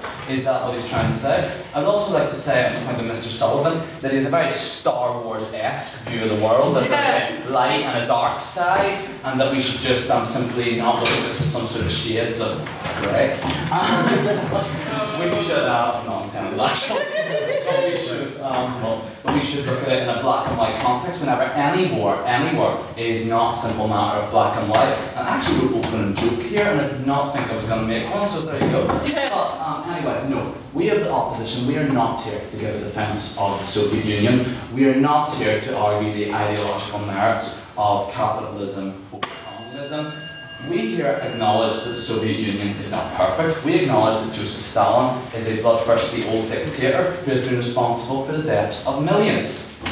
However, the reality is that going to war in Eastern Europe and by extent the Soviet Union is absolutely ludicrous. Now, in analysing this, a lot of us have the benefit of hindsight. We look back at this from history. However, we can't do that. We have to look at it from 1945. We need to look at this war from three different perspectives: militarily, economically, and morally. Now, there's just been a massive geopolitical event happened called World War II. Now, if we were to go to Keir Campbell and the Current Affairs Society back in 1945, they wouldn't be arguing about Trump and Brexit, they would be arguing about the division of Germany, the moral rights of having used the atom bomb in Japan. This is current affairs then. They've just had a massive war. And quite frankly, the people of the world do not want another one. They yearn for freedom, they do not yearn for more bloodshed at this time. However, since the proposition is proposing invading a war on the Soviet Union, I think it's only fitting that we analyse it properly. What will be the cost and what will be the benefits? Now, military strength is something that's been talked about a lot tonight, and there is one issue which pretty much goes hand in hand with military strength, and that is the idea of nuclear bombs. America has them, the Russians don't. I won't deny that fact. However, America's nuclear bombs in this war are absolutely useless. Now, you can say all you want, they can blow up cities. They can blow up cities, however, they're not missiles, they're bombs. They have to be brought on planes. Now, I've got here with me the B-29 bomber, the most advanced bomber in the world. This is the range it gets to. Yeah, it can hit Moscow, it can blow up a couple of nice cathedrals, and it can also really piss off a couple of Ukrainian goat herders using it. But it will not damage the Russian military-industrial complex, which is outside of the range of this bomber. On that point. From 1 minute, if we're launching from Germany and Britain, yes. Even if we can't destroy their factories in Siberia, we can certainly destroy all of the railways which bring that material to the front. If they don't have the capability to bring their supplies to their soldiers won't have supplies and they will be easily crushed. You're going to do that with 2 bombs you already used to blow up Japan with? Can I Good clarify that because he asked me a question? No. Anyway, without nuclear weapons, this suddenly turns into a conventional war. If this turns into a conventional war, this is going to go down. Oh, sorry. Oh, wait, no, it's okay. I went ahead and speak, please, sir. Yes, if this turns into a conventional war, this will be fought on 3 fronts: air, naval, and land, like World War II was. Now, I want to address a common misconception that's been going around by the proposition. All night they've been talking about the technological superiority of the West. That point is another point in revisionist history, which is complete rubbish, they have been saying. Now, when we look at the Air Force, I will not deny, bombers, Americans have the advantage. B-29s can take superior payload, not as fast as Russian bombers, but they can take a superior payload, being able to drop 5 tons of bomb as opposed to 1.6 tons. However, when it comes to fighters, the Yakolev 79 and 3 are infinitely superior to Spitfires and American fighters at that time. And actually, during the war, the Messerschmitt pilots were told by their German commanders to disengage, as they would not beat a Yakolev as opposed to a Spitfire. So Air Forces are fairly even. And even if the B-29 bombers, by some miracle, get through, they're going to face an absolute fleet of Yakolevs, which are going to shoot them down before they even get a chance to launch down nukes. Regarding naval strength, I'm not going to lie. The US and Britain have got superior navies to the Soviet Union, and they can blockade them. However, the Soviet Union has this big advantage called Siberia, where it can get oil, titanium, it's got farms there, where it can pretty much feed and arm itself indefinitely. So, yeah. On that point, well, since the United States has Alaska, couldn't they invade from that part and destroy everything? Gotta get through Canada first of all, and then we've got to also bring fleets of ships up there, and then chances are that the Soviets will probably retaliate and attack Alaska again. I'm not going to lie, it is a solution. However, crossing Siberia, all 10,000 miles of it, just to get to Moscow, it's going to be difficult for anyone to pull that one off in winter. But anyway, naval strength superior. I think we've got to address the issue of land strength as well. Now, the British Chiefs of Staff deemed the operation unthinkable, as we've talked about, is completely unfeasible. There was no way that Russia could easily be conquered. Now, I'm going to presume that they were, in the middle of this war, they knew what they were talking about whenever they said we couldn't invade Russia. The Soviets outnumbered the Allies by a ratio of 2.5 to 1 in terms of actual soldiers, not in terms of division.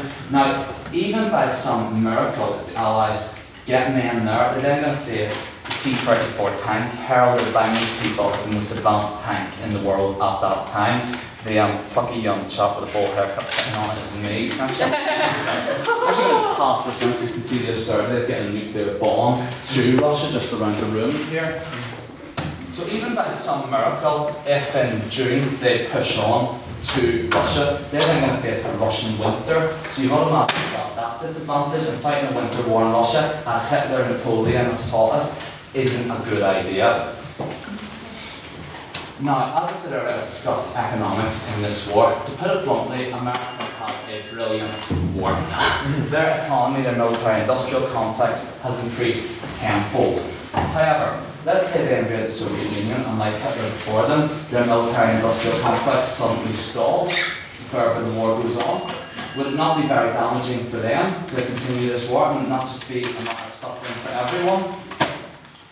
Morally, this is a completely unjustifiably war. I'm just going to finish up here. 72 million people have died during this war. 72 million people have died during World War II. The Russians lost 27 million people. They don't need any suffering. There are soldiers from Tennessee, Missouri, Alabama. They want to go home, and I think it's right that they do go home. And in conclusion, I want to say this, morally this is not right. The Soviets helped defeat Hitler, the most evil man who ever lived, and militarily this war cannot be won. I'm going to end with a quote from The Princess Bride. There are two classic blunders. Never go against a Sicilian when death is on the line. Perhaps more famous is never get involved in a land war in Russia.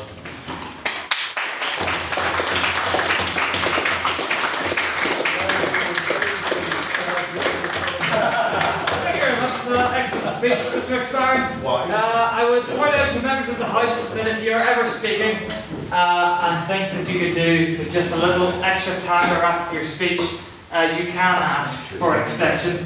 However, as you didn't do that, Mr. McSparren, and as you went a minute and 15 seconds over your allotted time, I think that it is only right that I fine you. Not quite as bad as Emily Walker. No, that's true. Yeah, let's be fair to her. Like halfway through the second act of her speech that time, turned to Andrew Grover's pantry or somebody ringing the bell and went, "Fuck it, I'll buy you a port." That was a quote and also a humorous tale, and I've already found you one, so it was a quote, so it's within the archives. Yes, I have been interacting with the archives. I'll come to yes, the story. Yes, right. A bottle of ports, the cheapest you can find. We'll go to the house next week if you wouldn't mind. This is the cheapest I can find. Literally. Yes, it's also empty, Mr. Product. That's not used. You did not. Anyway, enough of this nonsense. The time is getting away from us. Just before we move to questions, one thing I forgot to mention at the beginning. We are going up to University of Ulster, Colerane's campus on Wednesday. That is this Wednesday. It's on your order papers. The 7th. We have to be there for 2:30, so a delegation shall be setting forth from either Botanic or City Central or just one of the train stations to Coleraine. If you're interested in coming along, please do. An event page will be up if it's not already, and message me if you want any more details.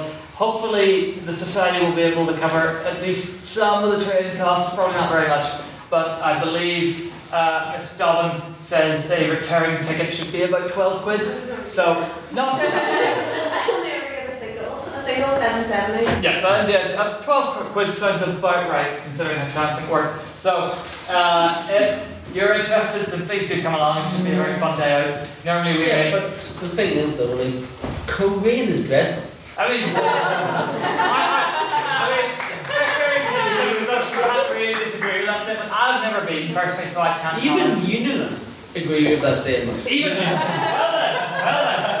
But yes, so yes, if you're interested in coming along, please do. There will be more info in the next day. Hopefully tomorrow I'll get everything sorted. Also, seeing as how our social officer isn't here and the more alcohol receptive, shall we say, members of council aren't here either, I am unilaterally deciding that rather than going to woodworkers this week, as it is quite cold as we've noticed, let's try Town Square instead. Town Square seems nice.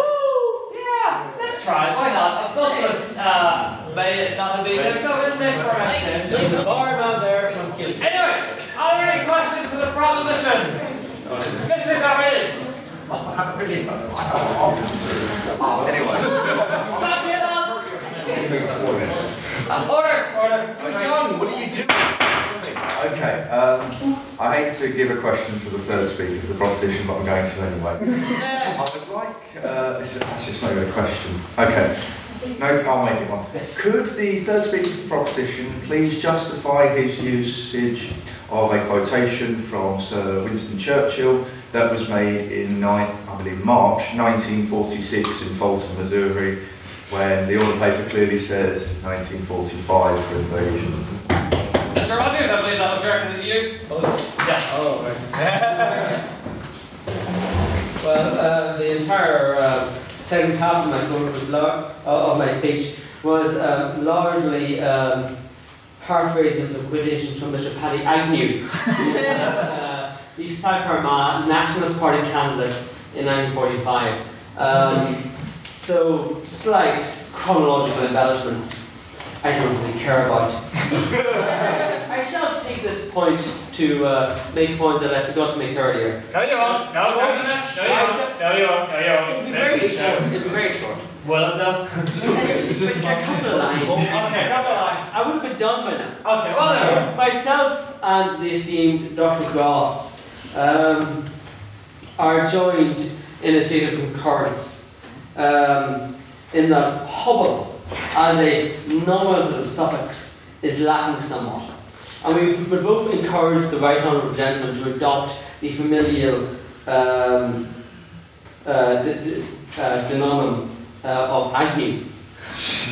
Okay, I presume that was a reference or a joke that has flown over everyone's head, as can be evidenced by the noise that was quite so loud. But I promised I would say it. Yes, anyone from the up care to respond to that point about, but still, change your name. Mr. Hubble? Thank you for taking such notice of me. I'm very flattered. You seem to mention me quite a lot. I would just say on your point, the fact that Sir used Mr. Churchill at all shows he clearly has no regard for morals in any case. He clearly has no regard for freedom because Mr. Morals get in the way. Mr. Churchill had no regard for freedom. Mr. Churchill was very aligned to the way of thinking of a certain Mr. Hitler and a certain school of eugenics that believed in the lesser people of the world should be subjected. So, thank you very much, Mr. Hubble. Are there any questions now for the opposition? Mr. Beckett? Given that in 1948 America and many of the Allied countries would go to the extensive cost and political upheaval of establishing Israel because of the damage done to the Jews, is it not pertinent to consider the invasion of the USSR as a moral action, considering the amount of Jews that were slaughtered under communism, both through being sent to Siberia and the outlying villages, which even one Nazi officer described as justification that even that we may not have gone far enough if this is what the Russians are doing to their own people. Thank you very much. Could Sir who from the up would care to take that? Mr. McFarren. Originally as a state, Israel was formed. It was endorsed by the Soviet Union initially as a state in 1949. It wasn't until the later 60s it started to get issues with each other whenever the Israelis aligned themselves with the Americans. However, I mean, any actions that were committed against the Jews under the Russian regime are of course atrocious and should be condemned. However, I think the start of the Third World War, which will result in millions more deaths after the mass slaughter that Europe just encountered, is completely stupid. I think that the Jews should be obviously resettled and should have their human rights taken into consideration after the true travesty that was committed against them by Nazi Germany. But I would say that Soviet forces did liberate Auschwitz in 1945 as well. Thank you, Mr. McFarren. Anyone from the prop care to respond? Mr. Sullivan. Yeah, no, I agree. I think not a lot has been made about the fact that the Soviets were quite nearly as bad as the Nazis in a lot of senses, and perhaps even worse in some. Because I mean, they had absolutely no qualms with sending their own people and other peoples to what were clearly concentration camps and labor camps in Siberia. And I think that the opposition really fails to consider that while clearly I think everyone would agree that the war against Germany was entirely worth the losses that we suffered, they seem to think that even though Russia is actually a bit worse, they seem to think that suffering the same losses wouldn't be worth it a second time. And I would question why they don't want to stop literal genocides from occurring in other countries. Thank you, Mr. Sullivan. Are there any questions now that will be abstaining on the motion? That can be directed equally to both sides. I would point out that the sooner that we are out of here, the sooner you're all back into the cold. So, find a question. I don't want to go back right there. It's so cold. Look at those hands, shoot up. Mr. Patton. I would phrase this politely, but whatever. Given the focus is to be on the moral difference between the Allies and the USSR, do you really believe that is a adequate justification for going to war, especially considering the concentration camps were pointed out by the last example? The Americans also used concentration camps in their own citizens during the Second World War. The British used a lot of concentration camps at various points. Do you really believe that this level of moral superiority is enough to justify a war that will cost millions upon millions of lives? Thank you, Mr. Patton. Who from the front would care to respond to that? Mr. Sullivan. I was going to slowly move to stand up and see if anybody else did, but no one did, so I guess I won't respond to this. Yes, I'm going to fully admit that the internment camps in America weren't really a good thing. And the British Empire certainly has used what can only really be described as concentration camps throughout their empire. But I think there is a key difference here between what the Americans and the British have done in these places and what the Germans and Soviets have done. The Germans and Soviets take people to remote locations and they either exterminate them or they force them to work to death. Whereas the Japanese in the internment camps in America, while admittedly, again, they lived in a prison camp, they weren't forced to, I don't know, manufacture bombs that would kill their allies. The Japanese were, well, I keep being about to say they were treated relatively well. They weren't. But they weren't forced into horrible labour that would have killed them, and they were exterminated. No, I don't think it's reasonable to compare the camps that the British and the Americans used to the ones that the Soviets and the Germans and the Japanese have used. Thank you, Mr. Sullivan. And who from the off would care to respond? Mr. McFarren. Yeah, well, obviously concentration camps by any nation are an atrocity. I mean, like labour camps as well are also an atrocity. I'm just going to add, but I mean, I would say big big imperialistic powers always have problems that they do, and I will acknowledge that Soviets are no different in that fact. However, I mean, Soviets had famines under them, they had concentration camps as well. If you really say, look at the British or the French invaded the British in 1840 for the famine, now that happened in Ireland, like you've got to ask that question. So should we be invading the Soviets for atrocities, or should we just invade every part for atrocities committed? It just leads to more death. So it's really not a feasible solution. Right, thank you very much, Mr. McFarren. I am tired, we all look very tired, so we are final round of questions, if we can even muster that. Can we have a question for the proposition? Excellent. I will take Mr. Clark. The proposition has said that this is sort of a golden opportunity to attack the Soviets, and now they will only become more powerful if we leave them. But, given the clear moral and practical superiority of capitalism, surely we should leave the Soviets to rot and fester on their own. Our lead can only increase.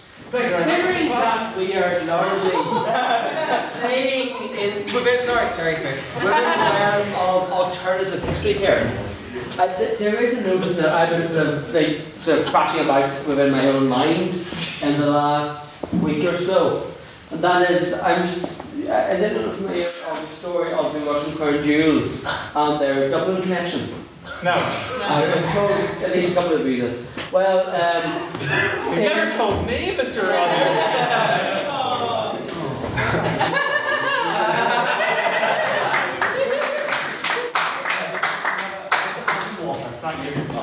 Let's forget about the question. In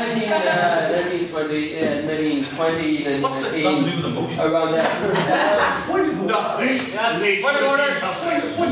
What in the name of Barry Chuckle is going on?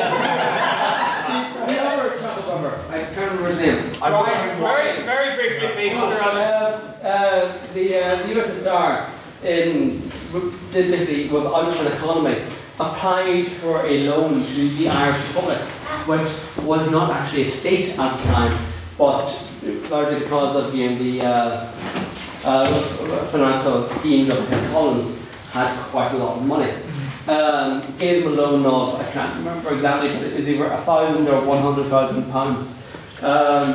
Big difference. Just a little bit.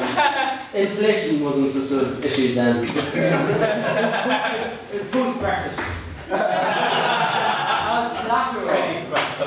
The Russian government sent the Russian crown jewels to Dáil Éireann because they weren't really using them at the time, being a communist state. And they were then kept, during the Irish Civil War, Harry Boland ran them round to his mother's house, just a random sort of 2 up, 2 down house in North Dublin, and said, keep these and don't let the Free State forces get them. And so she kept them in the wardrobe of her spare bedroom until De Valera came to power. And then she handed them back to the Irish government and handed them back to the Soviet Union, who then, as a sign of good faith, paid the original amount without the considerable amount of interest. No, I'm nearly finished. Without the considerable amount of interest that the loan had accrued. And the point that I want to make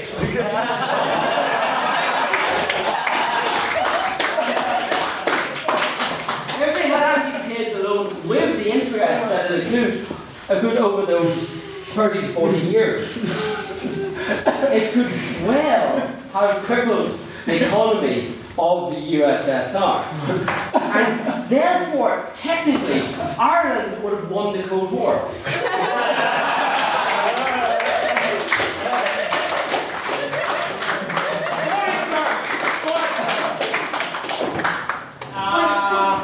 That was my argument from last night while we were drinking.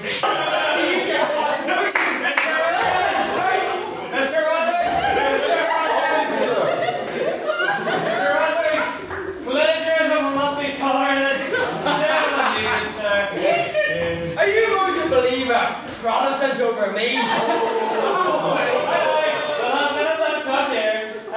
Maybe coming up, character response. Maybe begin with something you'd like to help. I am all in favour of Ireland being the world's leading superpower. What was your original question? We don't have time for this.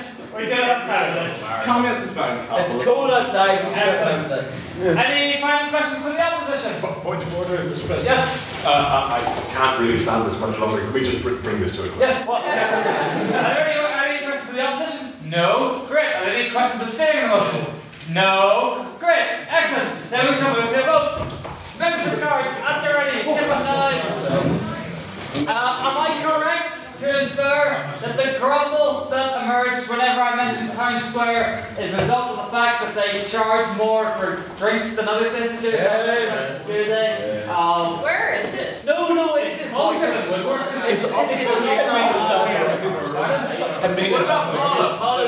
Now we have going to parlour. The house does not go to parlour. Oh, Colin! What about the house? A house? We can go to houses. Wait, No, we already established why it was a bad idea because they took that back into the restaurant. Okay, probably listen. Yeah, actually, right, folks, order, we're almost there. The ancestral drinking place of this fine establishment is the House Bar on Stranmillis. We stopped going there because we outgrew it and because, but it's really not any further away than Woodworkers is. The drink should be of an equivalent price, if not cheaper. And also, due to the weather, it will probably be empty and be able to accommodate us. So, let's try the House Bar. And we'll go to Woodworkers every other week, but let's try the House Bar tonight. Again, it's really no further further away than we were. Just a quick point of clarification, Mr. President. For anyone who might be confused, there are now two house bars. There's one on the Strandless and there's one on Botanic. Yes. So go to the Strandless. So what I'm referring to is directly opposite the table here. So there we go. Right. Go and sit in the immediate lecture room.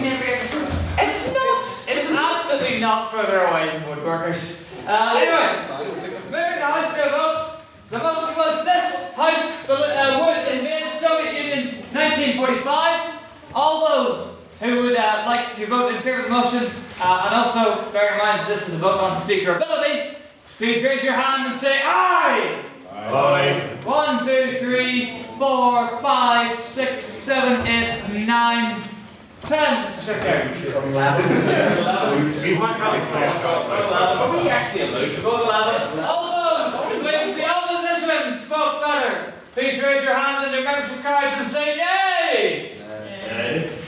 1, 2, 3, 4, 5, 6, 7. Mr. Secretary. And all those who believe both sides spoke equally well, equally fairly, or wish to express no opinion on the matter whatsoever, set live, set pride, say meh! Meh! Got 1, 2, 3, 4, 5, 6, 7, 8, 9, 10. Mr. Secretary. 11. 11. We'll get to 11. Mr. Secretary, could you please read back the vote? In favour of the proposition, 11. In favour of the opposition, 7. With 11 abstentions, so the proposition and the people who have no opinion or don't care are tied. Here we go, it's a tie!